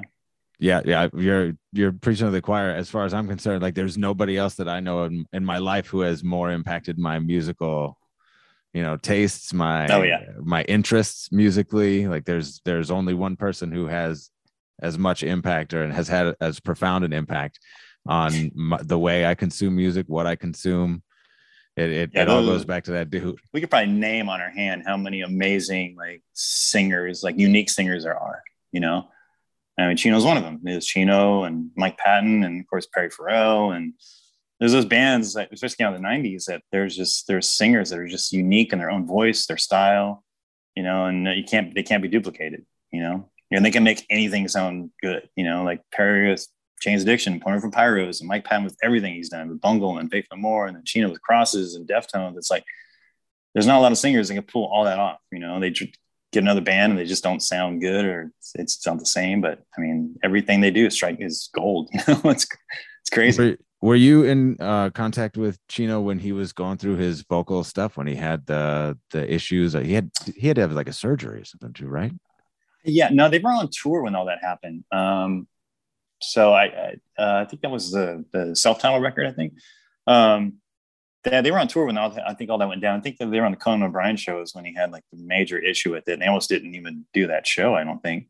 Yeah, I mean, I heard about it, but of course, and they were in New York and I was in Sax. I didn't get to talk to him, whatever. But from what I remember, I don't think it lasted too long. I don't know. For me, I don't think there was ever a threat that he would like not sing. I don't know. Okay. Not until recently. I think I saw a video of them at Conan where he was kind of that's when he had his major issue with it, you know, but I mean, it's a lifestyle thing, you know. It's like you got to take care of your body, and especially for him, because he's such a energetic guy and sings and screams. And, you know, I think he learned a lesson that you got to that's your instrument and you got to take care of it. And, you can't smoke, you can't drink all you want to, and we're getting older. You got to take care of your instrument. And so it might have been a good lesson for him, you know, because I think ever since then he's definitely taken good care of himself, and he's slowed down, and he's kind of more like aware of like what his moneymaker is. You know, it's his voice. Yeah, no doubt. It's songwriting. So yeah, I mean, sometimes shit happens and you learn from it, and he has, and sucks. It was such a singular, you know what I mean, instrument, really. The demand of that. So that's why I asked. Yeah. That's why I'm curious. It's like, you know, I wonder all the time. I would be in his ear all the time. I was like, dog, what are you doing? Like, how are you doing that? Yeah. It's funny. It was like when he would smoke, and he smokes cigarettes for a little bit. And I was like, dude, what are you doing? Don't fucking do that. You know, I don't think I ever said that to him, but I always thought in my head, like, you have such an amazing voice. Don't smoke, dude. Like, please, bro. I always thought that in my mind, like, don't fuck that up, dude. Like, you're fucking one of a kind, dude. Wow. That's so cool. Correct me if I'm wrong, but was it the benefits for Chi that sort of reignited Willhaven that got the guys that got you and Grady back to it? We we got back together in 2006, and then we wrote a record. But Grady was in the band for a minute, but then he kind of left again. So we actually had our friend Jeff Jaworski finish that record for us, and then we went on tour with Deftones on that tour. So that was his 2006 Saturday Night Wrist tour. We went to Europe with them for a few weeks, or like a month maybe. And then after that, that's when they started, maybe toured for a little longer then they started working on Euros. And then that's when Chi had his accident. And then after Chi had his accident, you know, I called up Grady and I was like, hey, you know, we should probably do some shows. I went and hung out with Chi's mom, and I was asking her how the family was getting to and from the hospital. And she's like, oh, I don't know. We're trying to like scrounge money to get his brother and sister here, whatever. And I was like, well, I think we could do a benefit show in Sacramento and raise a little bit of money just for the family to travel, for his family to travel back and forth, because it was pretty expensive. So that was kind of the initial thing, is just kind of do something for his, not for anything, but just for his family, so they can have travel money to get back and forth to the hospital. And then, you know, Grady's like, yeah, I'm down, let's do this. So that's kind of like, and then we did a couple shows in staff. We did one in San Francisco and then one in LA. And then the Deftones did their big one in LA, which we did as well. So yeah, it was kind of, I mean, Grady was already kind of feeling being back in the band, but the Chi thing definitely like united us again. They're like, okay, let's do this again. You know, as just Chino and those guys have said in a lot of interviews, that, you know, when something like happens to a friend, and especially a bandmate, you're like, whoa, okay, like this isn't, you know, what we have here is something very special. You know, we can't find a lot of band members that we can do this with. And you know, Grady's been my best friend since 5th grade. So it's like, okay, it kind of woke us up like, oh, let's do this together. Like, we're having fun. We love each other. We've been knowing each other forever. Like, let's just go rock out. You know, that's what Chi would want. That's what we would want, you know? So we just kind of decided to keep going and keep playing together. And yeah, it was a big wake up call, you know, and it was a shitty situation, but everybody's trying to make the best of it. Can you tell me a fun Chi anecdote or story? Or even just a fun thing about Chi, anything fun about Chi? Oh man, I love Chi. Like, he was one of those guys. I would go to a Deftones practice or Deftones show or whatever. He'd be the first one to come up, give me a big hug. You know, when he hugged you, it was like you felt it. You know, like he really loved when you were there. He felt like you were the only guy in the room. You know, and he's very engaging, very warm. Just the sweetest guy in the world. I mean, I used to love going to backstage Deftones show just to see Chi. You know, just to get him. See a smile and his hug and hear him crack jokes. He's the funniest dude I've ever met. Like, he's so funny. But he could also be a terror too. He'd get this nice where he'd just be crazy and, you know, break stuff. And you didn't want to be in his way when he was crazy. But that's why we loved him so much, because he was just such a unique force of nature, you know? I think, but this is kind of a touching story in a way that when we did that tour in 2006, on that Saturday Night Wrist tour, our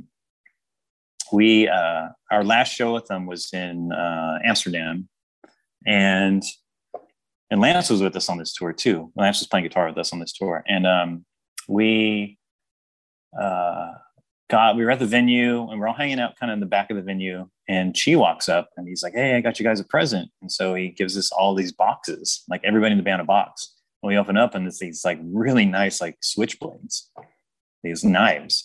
And basically he just said, you know, like, he's like, hey, I wanted to get you guys a present. He's all, you know, I can't always protect you guys, but you know, if I can't, you guys can use these knives. These can protect you. And I was like, and we were like laughing. It's like, that's so cheap, like buy his knives, you know, he had a big knife collection and stuff. And it was just so sweet of him to like buy everybody in the band this beautiful knife. And it was kind of like a going away present, you know, like, thanks for coming on tour with us. You know, you guys, you know, we love you, you're boys, you know.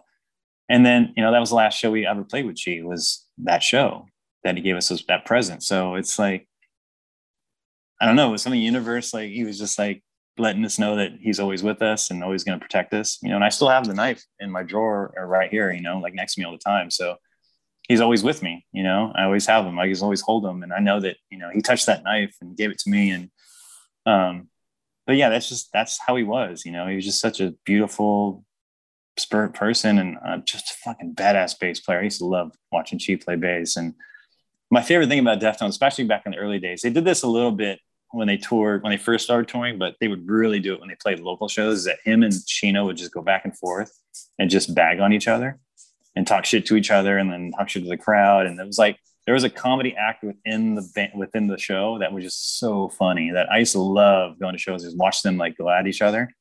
And it was done out of love, but it was just so funny, like how they would just bag on each other. And I love that. I miss that part of the show. Oh, that's so rad. Yeah. I feel like so there's this McDonald's show that I've been obsessed with for many, many years. And, you know, Chino still mentions it when they come to Minneapolis, like, we played in a McDonald's parking lot here. You know what I mean? It's and you see some of that at that show where they're like going at each other. Yeah, there's that little, and it's fun to think about that being, you know, sort of their shtick for years and years up to that. That's cool. There's a video of them. I die laughing every time I see it. There's a video of them playing the Warped Tour, I believe, and they're probably like 3 or 4 songs into their set, and and then Chino's like goes over to Chi, and he's like, they're kind of like bouncing up and down together. And then he looks over at Chi, and Chi is wearing the same exact outfit Chino is. They're both wearing a white shirt and khaki Dickies. And Chino looks over, he's all, damn, motherfucker, you're wearing the same shit I am. Like, they had no idea they were wearing the same clothes, so they were on stage. Like, and Chino looked at him and he's all, man, motherfucker, jack my clothes. It was so funny the way he said it. Like, they didn't realize they were wearing the same thing. I was dying laughing when I saw that. But that's how they were. They were just like, in the middle of a song, Chino would just have to come up with something like that. It was so funny. Oh, that's rad. That's super rad. Yeah. All right. I've kept you for close to an hour and a half. I want to ask you the question that I ask everybody towards the end of the conversation. And it's inspired by something that Chino said on a podcast, which is that he only tweets out links to songs that he likes. Because I see him all the time. Yeah, they are no small thing. It's definitely a big deal for both. I think the artists who get tweeted out, and then for fans, I think there's like Spotify playlists built around them, and podcast segments. So in the spirit of putting me onto something new, can you toss me a recommendation or 3 things to check out, things that you think are worth people giving a little bit of time to?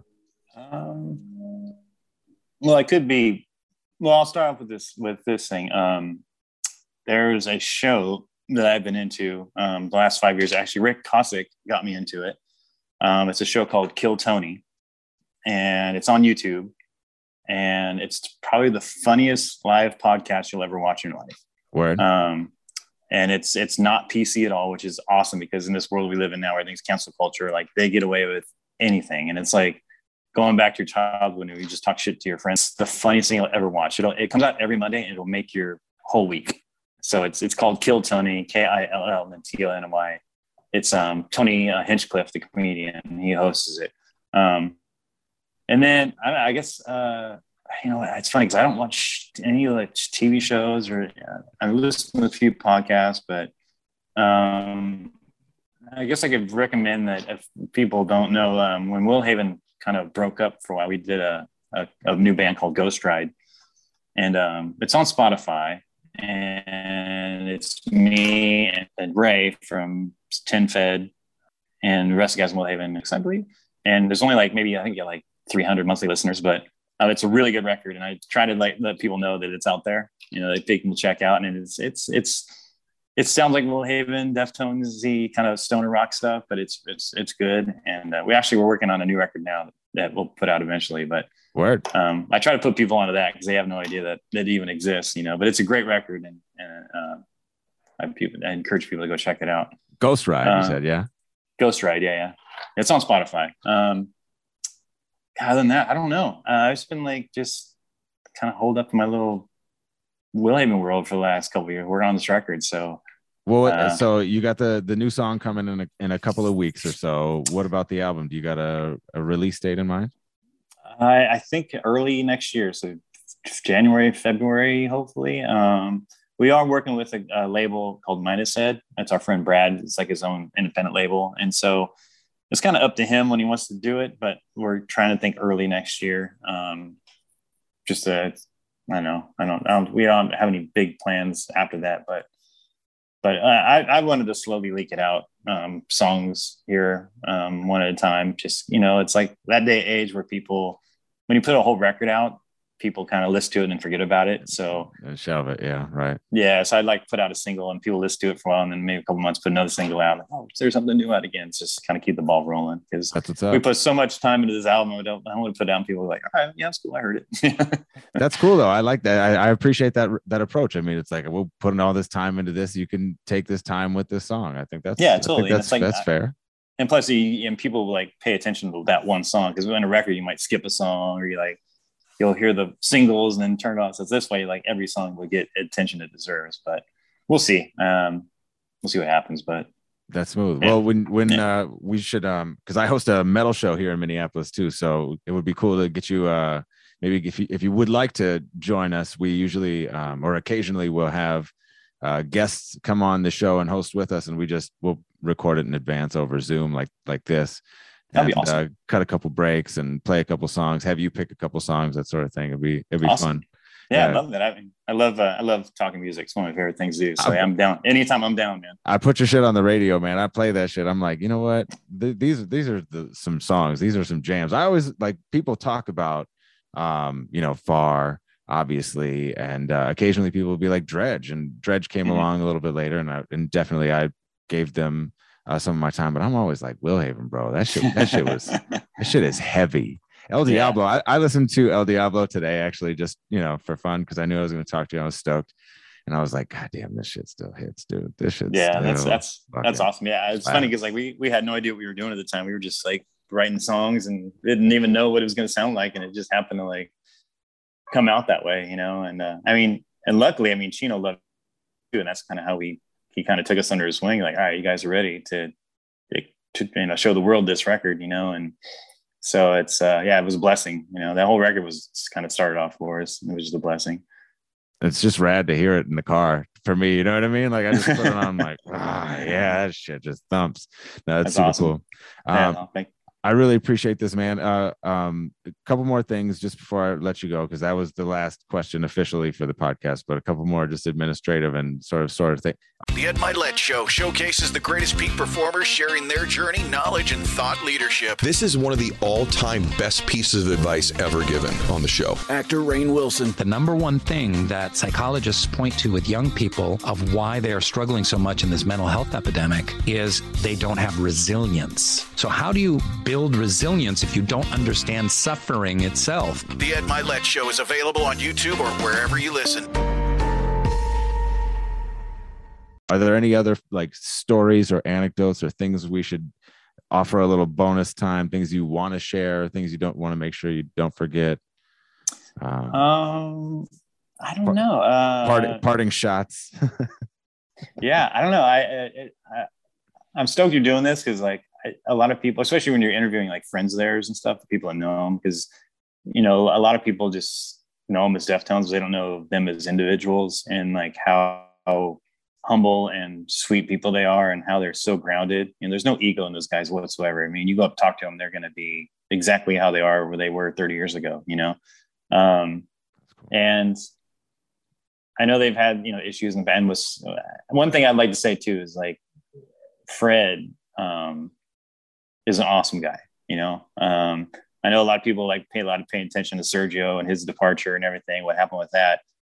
But I don't know what the future with Fred is with that band, but Fred is an awesome dude. Like, I love Fred to death. He's such a sweet guy, fits that band perfectly as far as like you know, personality and attitude and his work ethic, you know. I hope he stays around. But if people are freaked out about Sergio leaving, like, Fred is an awesome dude. I didn't know Sergio too well. I never got that close with him because he lived in New York, of course, and I lived in Sac, so he wasn't around very much. But I got to hang out with Fred a few times this year at a couple shows and stuff, and he's an awesome dude. I love that guy. So he's a great fit for us. So any Deftones fans are like worried about that, like, he's gelling with the guys really well. He's brought a very good spirit to the band. Like, they're happy and they're in a good spot. They seem to be all friends again. So, and Fred, I think, had a little bit of a part to do that. You know, he walked in and made that whole camp a little bit calmer, because it got really bad for a while. And, but he came in there and smoothed it out. So, I'd like to say that, because Fred's a really rad dude. And I don't think he's getting any attention at all. You know, he's kind of like, oh, he's a fill-in bass player, but he brought a lot of what they needed at the time, for all the chaos that was going on. Do you know how he joined the band? Through Wedge, actually. So I think Chino had called Wedge, and you interviewed Wedge, right? Yes. Yeah, Wedge is awesome. Wedge, he called Wedge and said, hey, I think Sergio's out. I think he's quitting or whatever. And we're looking for a bass player. And Wedge was like, hey, you should try my friend Fred out. Because Fred was in Marilyn Manson and a couple other bands. So he knew Wedge really well. So Wedge was like, hey, try out Fred out. He's a great dude, you know. And actually, Fred is from the San Jose, which is right up the street from Sac. And I guess Fred used to come to Cattle Club shows all the time and watch Deftones back in the day. So he already knew. Out. No way. I didn't know this either. He told me this like last time I saw him. And he's like, yeah, dude, that was a big part of the Sacto scene, but, you know, I didn't know anybody. And so he's kind of like, he is like kind of a homie a little bit, you know. He was around. So yeah, Wedge hooked him up, and because Wedge is from San Jose too, I think. So yeah, Wedge just gave. It was funny because Fred said that I asked Fred the same question. I was like, hey, how did you get in touch with the guys? And Wedge called me, so Chino called Wedge. Wedge's like, hey, call my boy Fred, and so Fred got a random text from Chino and said, hey, you want to jam? And Fred thought it was a joke, you know. Fred was like, oh, what? Chino, like what? And then whose number is this? Yeah, totally. He's like, and then Chino says, oh yeah, sure. And she's all right, show up, come to LA and jam with us. And so he walked in and just started like kind of jamming with them, and that was it really. So it was kind of very, very easy, you know. But yeah, Wedge hooked him up with that. So that's tight. That's tight. That's cool. So crazy. What a small world, truly, for him to wow, like that's nuts. Yeah, be a fan, and then like for years, and all of a sudden you're like in the band, you know. It's pretty nuts. Dude, that's super nuts. Wow, that's incredible. Yeah. Shit, that threw me off because I had something else lined up that I wanted to ask. I was like, holy shit, that's crazy shit.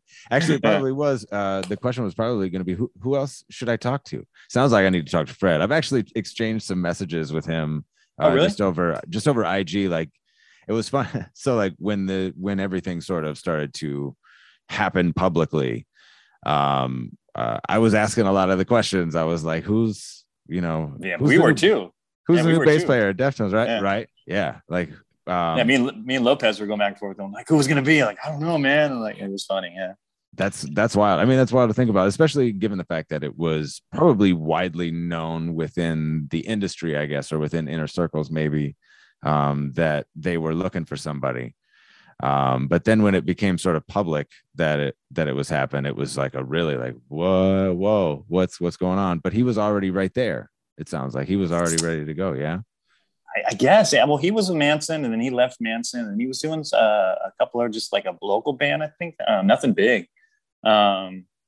So yeah, he was kind of just waiting around, and then he just happened, and then Wedge just kind of hooked him up with it, and he walked in there. That's smooth. You know, as Deftones too, it's like it's more about a lot of it's like personality. You know, like if you go in there and you don't gel with the guys, it doesn't matter if you're Les Claypool, you're not going to be in the band. So it's really about personality, and if you can kick it with the dudes and like be cool and have that swag, you know. And Fred has that. He's totally chill. He's a cool guy. He's mellow. So that was probably they walked in and they started talking, and he's like, "Oh, I'm from San Jose," and like, "Oh shit, okay, you're down, you know, you're cool." So, yeah, he's a good fit, you know. I'm gonna start telling people I'm from San Jose. That's what I'm gonna start doing. I know. But yeah, he's a good fit. So yeah, I mean, if you got him on there, it'd be cool because he has that boy's got some stories, like with being with Manson, and I don't know how much he'll tell with being in Manson, but he's had a pretty crazy few years now, being in Deftones and and especially being on this tour, because now with Stefan not going and stuff, I mean, there's probably a lot of stuff I don't know a lot of ins and outs with all that, you know, but it's just a different chat. It's like the most different chapter in the band's history for sure. Yeah, and it sucks because like not the most tumultuous by any means, you know what I mean, but different. It is different because, you know, Steph is Deftones. I mean, he started the band. He writes majority of the stuff. He's Steph, you know, he's the dog, you know, he's the dude, you know. So but I understand where he was coming from. I talked to him about it extensively, about his decisions and stuff, and I totally supported it. And, you know, and he's got to do what's right for him, you know, and Lance was a good fit, you know. He can pull it off, you know. I just don't know what their future plans are. Like, I haven't really talked to the guys about that, but I mean, Steph will be there. If they do US stuff, Steph will definitely be there. But as far as overseas, I don't know where his head's at, if he's going to do any of that again. But I heard through the grapevine, they're working on new music and stuff. So yeah, it is what it is. And like I said, they're going to make it happen. You know, they'll figure out a way. Like I said, we have enough friends and shit that they can pull it off. You know? Yeah, so. I don't doubt for a second that anybody would. You know, they would. Everybody certainly, I'm sure, overseas is disappointed not to see him, not to get to see him. But you know, at some point they're going to be old. I think they're going to be old and making music and not really able to tour and do what they do. You know what I mean? Like, bands get old. Like, they just they could be. Well, they're in a good position now. They're kind of that Metallica stage where they could basically just play just randomly. You know, they could show up somewhere and sell out an arena or, you know, a big theater or something like that. No problem. They don't have to do these year-long tours that they used to have to do. You know, they're big enough now where they can pick their spots. So they could do a whole record and then like, all right, we're going to do 3 weeks or a week in Texas, or we're going to do one show in New York, you know, or so they're in a good spot now where if they just want to like not do it full time, you know, they have that option now, which is really cool for them. They've deserved it. You know, they've worked their ass off for fucking how many years, you know, and so they're in the spot now where they can make that happen. Yeah. Yeah. And as long as the music keeps coming, you know what I mean? That's what I get excited about. Yeah. And I don't think they'll ever stop playing music. I think those guys are lifers, you know? That's what I mean. Like, I really do think that they might not be demanded to tour the world over, you know, 160 dates or whatever. But if they can keep cranking out the hits for me, that's good enough. I think they will, because those guys, like, they make playing music. So I can't see them like, well, I don't want to play anymore. They're not like that. It's in their bloods and their DNA. Like I think they're going to make music for another 10 years at least, probably. Yeah. And if they keep cranking out albums at a few year clip, that's all right. That's like 3-4 more albums. That's good. And what's cool is I think if they don't tour as much, they can actually sit down and work on just music. And I would be really curious what they could come up with if they just like sat and just worked on, like, if they took the Willhaven route and did a 4-year or 3-year break and just worked on music and just chop it up and hash it up and cut it and go with a fine comb. Like, I mean, our record is way better now than it was when it started.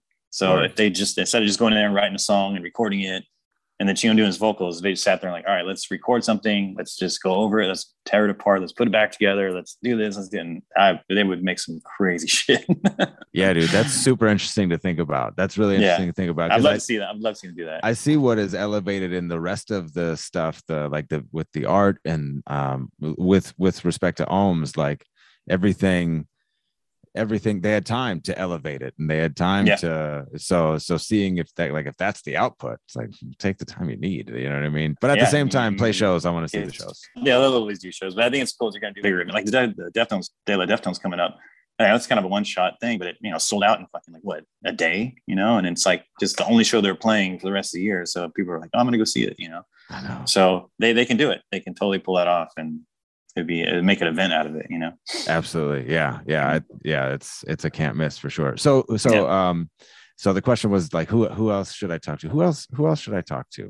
Who would be fun? I mean, you've listened to the podcast, and I'm super excited to have some more fan conversations in the upcoming season, because there's some really cool, like, diehard fans who I think have some great stories. But who do you think? Who else do you think would be interesting to speak with? Trying to think. Like, I mean, you had Jonah and Sean; those are good ones. I'm trying to think of our circle of friends. Did you talk to Todd? I don't know if Todd would say much. I've thought about asking Todd. I've thought about reaching out to Todd, but I didn't know, because there is a certain line, like, that I want to be respectful of. Like, I don't want it to be too much about their personal lives. You know what I mean? It's great to hear these stories about these great men and knowing that they are cool dudes. Mm-hmm. But I also want to be respectful and not be like it does seem sort of like over the line even to ask Ming.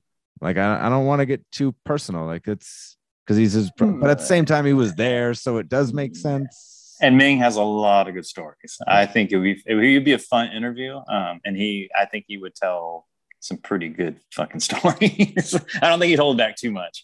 Ming would be cool. I say Todd. I mean, Todd, Chino was his best friend forever, and they've been through a lot together, and he knows Chino inside and out. But you're right. He does know a lot of personal stuff about Chino. But I mean, they started Team Sleep together and stuff that's all our circle of friends too. That's like some of my best friends are in Team Sleep. So I reached out to Crook, and he was like, I think he just like gave me a thumbs up, but he wasn't like trying to really do it. But I mean, because that Team Sleep project I hold that in very high esteem. So if you think any of those guys would be willing to rap with me, I definitely. I mean, I think maybe Todd would. I mean, he's not really in their world anymore. He's kind of just does his own thing. So I don't know how much he would say. Knowing about that Team Sleep time, though, having conversations about the Team Sleep album, the music, God, that whole thing is so magical. It's just magical. Todd would be the perfect guy, because Todd started that band. That was Todd's brainchild, and it's funny because like Todd asked me to be in that band when he started working on it. Yeah, he's like, hey, let's do this project together, and he showed me like a lot of the early demos and stuff, and I thought he was just screwing around. I didn't think he was serious about it, so I didn't really take him too serious. But but yeah, he started it, and then of course it was more his baby project, and then I think just being friends with Chino, he's like, hey, Chino heard it, maybe like heard some demos Todd had done, and Chino's like, hey, let me sing on this. That's kind of how always Chino does it. He hears something, he's like, hey, let me sing on this. So Todd's like, yeah, sure. So and then Chino kind of put the rest of the band together, but. So it was Todd's baby, and then Chino kind of just took it over and made it his, but which I think Todd was fine with, but yeah, that was more of an escape for Chino at the time, with the Deftones going to a little Saturday Night Wrestling and them not getting along, and Chino just kind of being in a bad spot. I think that Team Sleep was like his escape. Like, all right, I'm gonna go to Deftones for a while. I'm gonna go hang with, because like I said, Team Sleep is all our closest friends, So it was very good for him to get away, be with his, his friends, and be in a band, but being in a band with his best friends, and not worry about business, not worry about, Stefan or Chi or anybody. So I think as a selfish way, Chino used that as his escape. I don't think he ever intended it to be a big band or anything. I think it's him like, I'm going to go do this project, screw Deftones for a little while. And then he's like, all right, I'm done with that. I'm gonna go back to Deftones. So that's when Todd was like, all right, I'm going to go teach, I'm out. Sure. So yeah, it was one of those things. It's a great record, but it's one of those things I think it could have been better if they'd put a little more time into it, because Todd's a great guitar player. Crook is awesome. My friend Rick, who played bass and keyboards in that band, he's a crazy musician. So if they would, and Zach Hill, of course, is one of the best drummers ever. Yeah. So I think if they would have taken, and then some of the songs are really old. So I think if they had taken time and maybe written new stuff and just taking the time with it, they could probably do something really good. But I think there's some stuff on there though that's just like beyond great. It's just so. Well, and those are the songs I think that they would have a full record of. There's some of the songs, some of the record is like, it's okay, but the ones that they really put their time into, you can tell it's like, oh, okay, this is Your Skull Is Red. This song song's awesome. Yeah. And then their single's awesome too. So yeah, but even there's like a short. I was listening to it recently. I think it's called DeLorean, and it's just like this short guitar. I believe it's Chino. I believe it's just I don't even know if it's a minute of him just playing guitar, strumming some different chords, and then it moves on to the next track. And it's just like such a, I don't know, unique expression in this body of work from this man who's done all of these amazing things, that to have this little nugget, you know what I mean? It's really, and that's one of the things that I think is so special about Team Sleep. And apart from the context and his life that it came out of, it's like there are some really breathtaking musical expressions within it. Yeah. You know what I mean? It's funny too, because I don't think Chino was even going to sing on that record. I think he started to, then they started getting guest vocalists. I don't know if you heard the Patton song. Yeah. Oh yeah. So Patton was Patton on there, and they had the girl singer on there. So they had a bunch of songs that Chino didn't even sing on at first. And then they were going to have actually the singer for Pinback sing it. I forgot his name. They were talking about having him sing on the whole record, and then Chino ended up doing it. But yeah, but that's the thing. We've always, the whole Crosses thing was an accident too, so it's one of those things where we all, as a group of friends, we do something and then we're like, hey, let me get on that, or let me play on that, or hey, can you sing on this? And I've been trying to get Chino to sing on our record for our last two records. I've hit him up like, hey dude, sing on this. Like, all right, I'll do it. And then I send the song and I don't get anything back. So I've been trying to get him on a record for a while now, but I've had a really hard time. But you got Steph on the last one though, right? I got Steph. Which is funny because I text Steph. I'm like, hey dude, you want to help me write a song? He's like, yeah. And then 2 days later, he sends me an 8-minute song of riffs. And no way. So I was like, oh shit. I didn't expect him to send me something that fast. So I had to go chop it. I had to chop it up and make it a song, but he was on it. He's like, yeah, I want to do it. I'm like, cool. So I wish your singer was like that, but dude, that's that restaurant manager shit. He's like, I'm on the job. I'm not waiting on this. I got it. Yeah. We're gonna get this done and move on to the thing. Yeah, I was stoked that he did that, but yeah, that's how we are. It's like we're just all buddies, and we're just hop on shit with each other, and Sean had Cross's music. He had a lot of songs already done. And then Chino came over one day to his house, and Sean's like, hey, or Chino's like, what are you working on? He's like, oh, this stuff. And Chino's like, I like it. I want to sing on it. So that's how it started. That's how Crosses started. So yeah, it's just, we kind of just hop on each other's shit. And then these bands kind of formatted it. Dude, that's what's up. That's so rad though.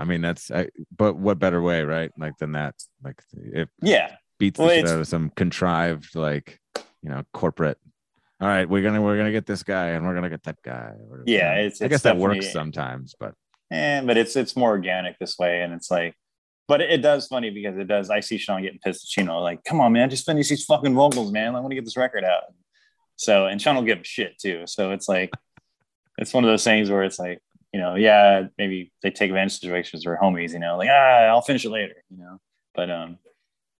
But yeah, it's cool that we still have that circle of friends that we all just collaborate with each other and still hang out and talk and except Abe. And I asked this question of Sean too.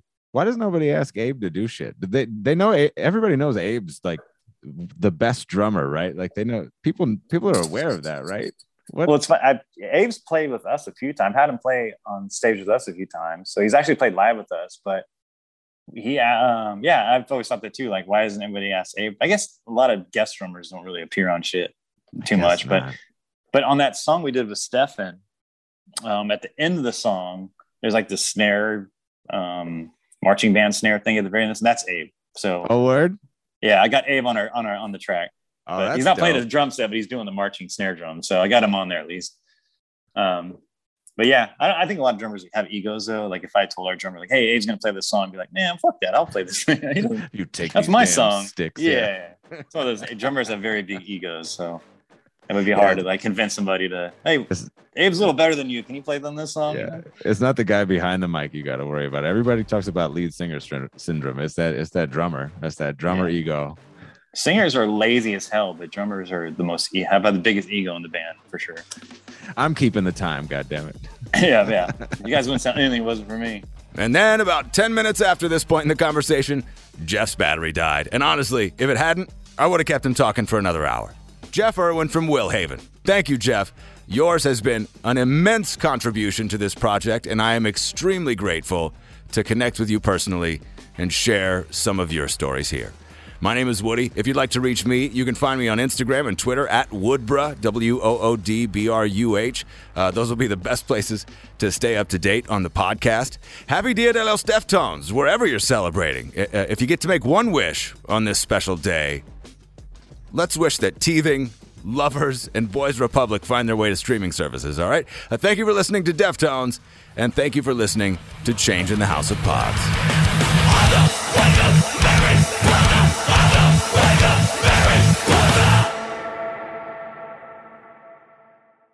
Every week, Michael Rosenbaum is getting deep with someone new on the Inside of You podcast. Let's get inside of Shelly Hennick. So Obliterated's on Netflix. Mm-hmm. I had the best time. That's it was great. Challenging, but it was like the showrunners. That doesn't always happen. Everybody's trying to make a show and you're not. This was a dream. It's no fun. Genuinely. And That's if it wasn't, beautiful. I would just keep my mouth shut and talk about something else. Hey, it was fine. Because I've done that. I've asked people and they're like, Yeah. Inside of You with Michael Rosenbaum, wherever you listen.